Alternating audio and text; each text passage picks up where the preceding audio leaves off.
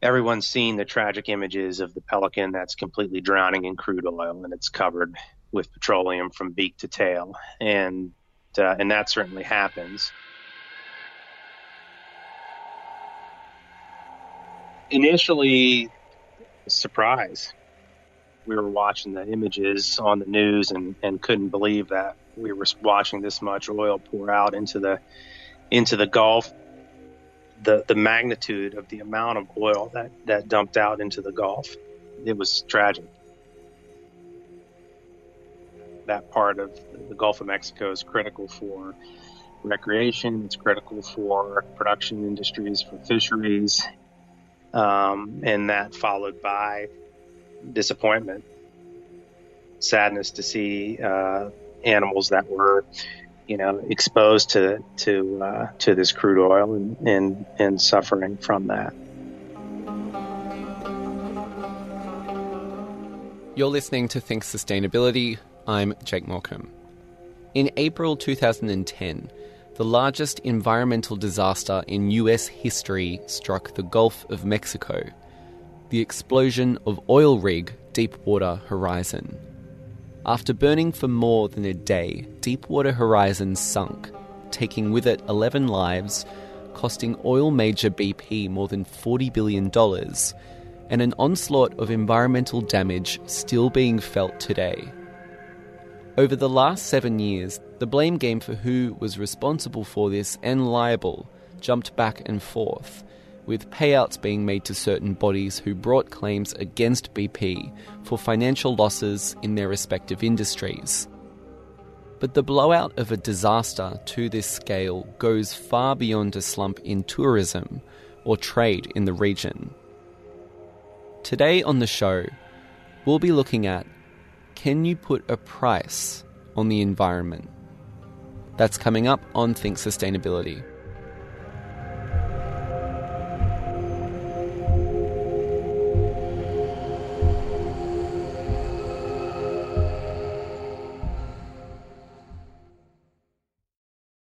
Welcome back. I'm Jake Morecambe. This is Think Sustainability. Today, we're talking the price point of nature. Can we, or should we, give the environment a monetary value? But before we get into that, I'm bringing back Jesse Fallon. He's a vet and PhD student at Virginia Tech in the States. You heard him at the top of the show. Jesse is a bird expert. Sure, that's my inclination. And 7 years ago, Jesse got a call. I was working at a place called the National Aviary in Pittsburgh, Pennsylvania. And he got this call just after the Deepwater Horizon rig had blown up. We were watching the images on the news and couldn't believe that we were watching this much oil pour out. Jesse was pulled over to where the spill had occurred, and his job was looking at the effect oil was having on bird species. And not just looking at the ones that had died, but the ones that were still alive. There's a large number of birds that get exposed to smaller amounts of oil, sublethal amounts of oil, and don't immediately succumb. Not all of these birds were soaked beak to tail in oil.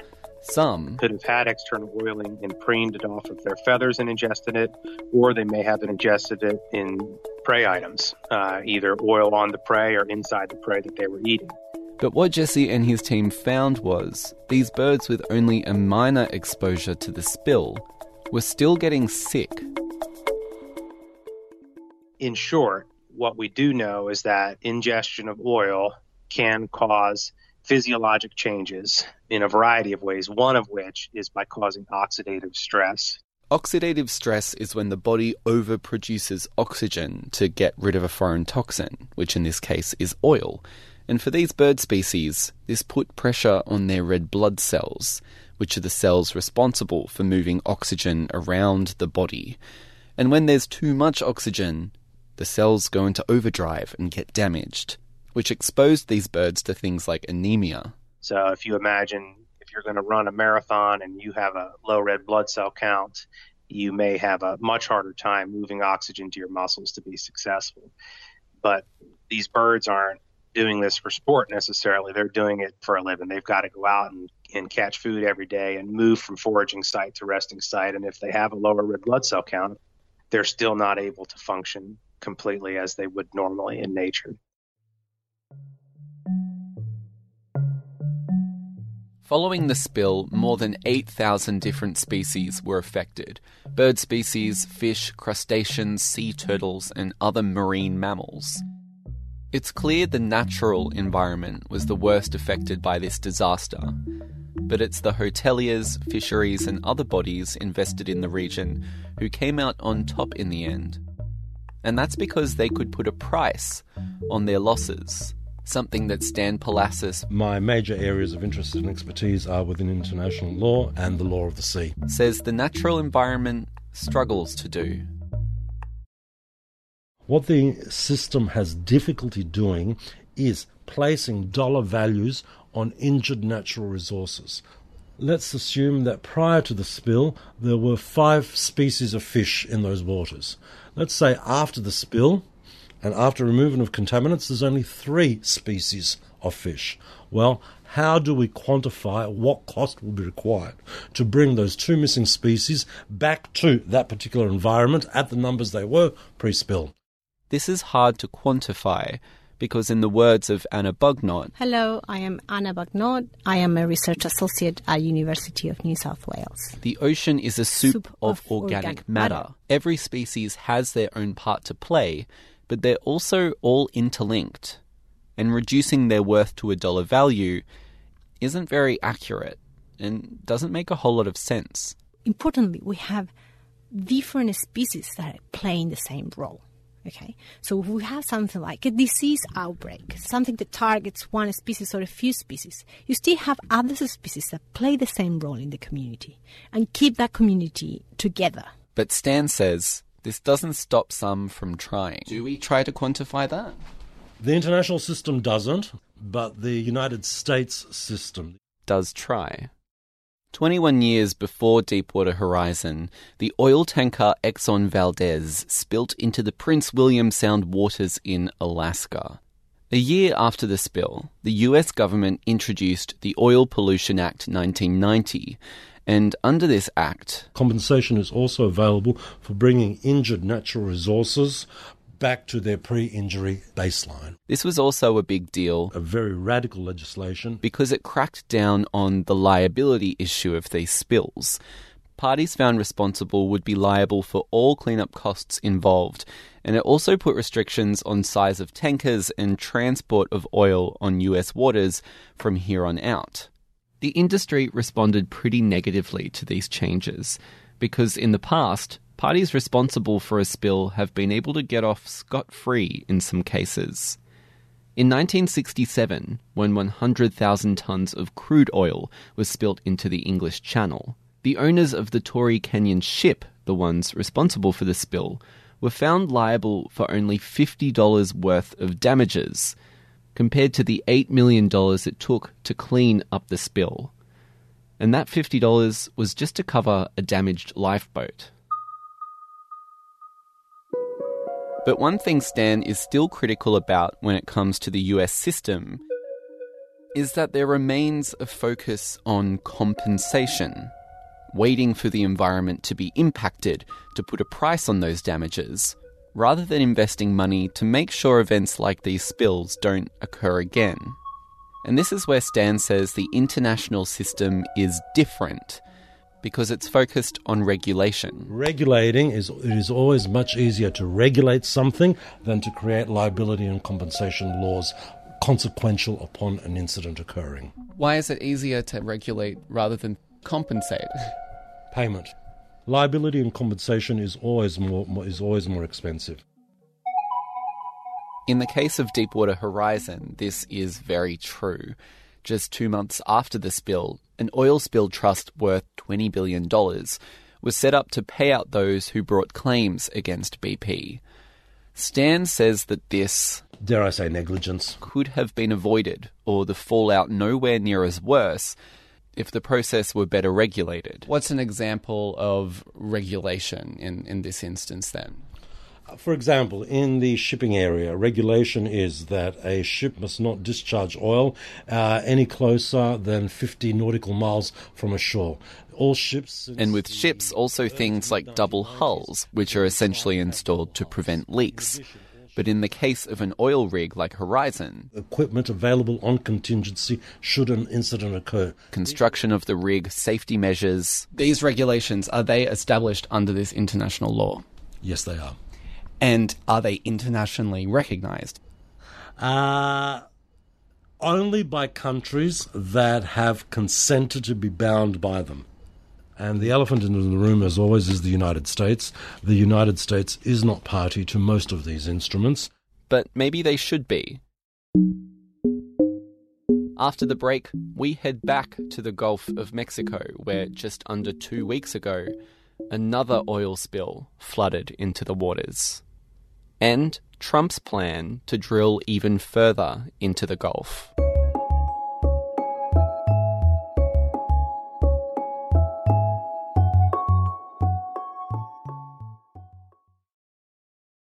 This is Think Sustainability. I'm Jake Morecambe. On the 13th of October this month, nearly 700,000 gallons of oil leaked out of an LLOG company pipeline into the Gulf of Mexico. Although this doesn't compare to the 210 million gallons that spilt out in 2010, it's not exactly a step forward. But what's raised even more eyebrows is an announcement from the Trump administration from this past Wednesday. I touched base with Stan Palassis from the University of Technology Sydney again to see what he made of all this. Hi, Jake. Couple of things. About a week ago, there was another spill in the Gulf of Mexico. And have you also heard the Trump administration will be opening up 77 million acres of the Gulf of Mexico to oil and gas drilling? Oh, God. What would something like that mean? A scale of like 77 million acres? What would that mean? They're just basically opening up a lot more area to exploration and exploitation. Does that mean, like, you know, if they're putting that up for sale, that means that there would be like potentially more drilling activity in the future? Yes. That's why they're... Yes, most definitely. Right. When we were having our conversation was, you know, looking at regulation over compensation. Yeah. But if you've got the Trump administration coming out and opening that vaster space to potential future activity, like, that seems like a backstep, doesn't it? Put it this way, with any kind of like Trump-type policy, which is all about big business, usually it's going to have a policy of not having particularly much regulation. If they're interested in providing some kind of environmental protection and some kind of sound regulation, then there's going to be more regulation.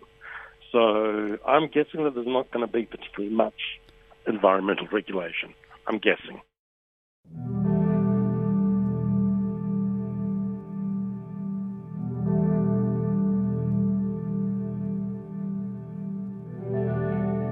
During a spill, the oil will float on the water's surface. Just like when you mix vinegar with oil, cooking oil, it floats. Anna Bugnot from earlier. It floats on the ocean as well. The problem with floating oil, however, and what we don't want, according to Anna, is the oil reaching the coast.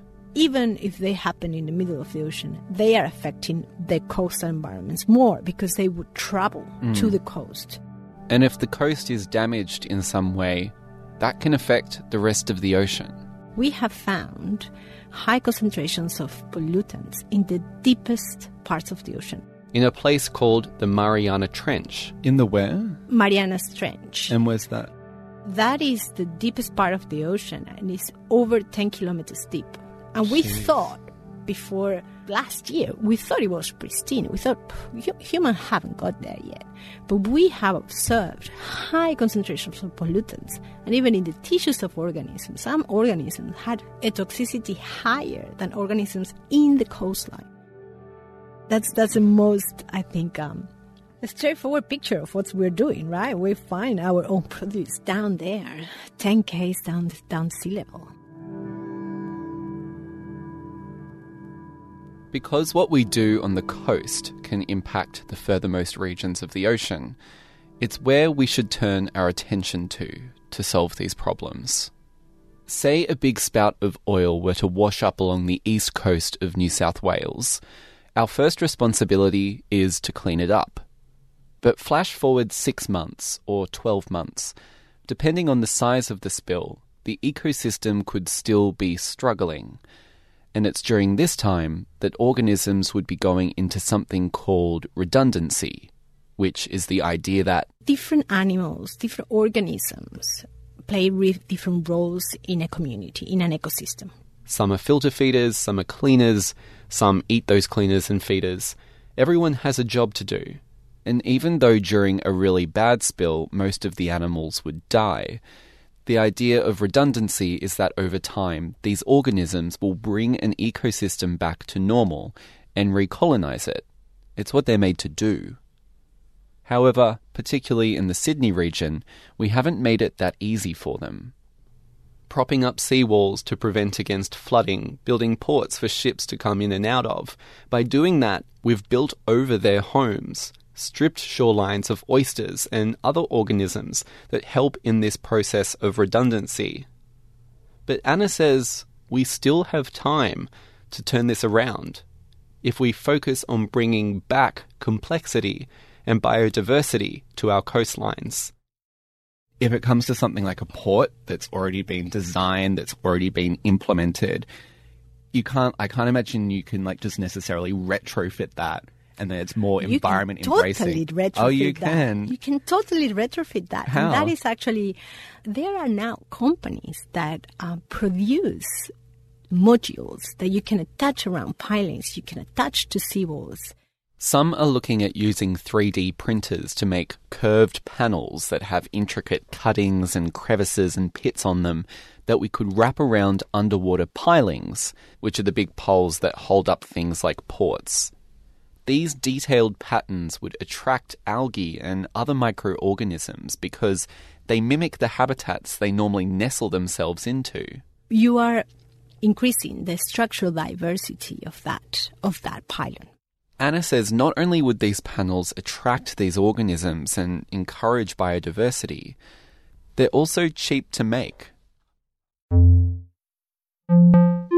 Earlier, our environmental law expert Stan Palassis said, what the system has difficulty doing is placing dollar values on injured natural resources. well, what if putting a price on the environment isn't so much about giving a bird species a dollar value, but instead looking at how much it costs to try and keep their ecosystem alive? If all animals in an ecosystem are interlinked, different organisms play different roles in a community. Then what we do to conserve algae will affect these birds. And if they're ultimately the ones bringing a place like the Gulf of Mexico back to some sort of ecological balance, isn't our money better spent on keeping them alive and healthy rather than paying them out for what they've lost?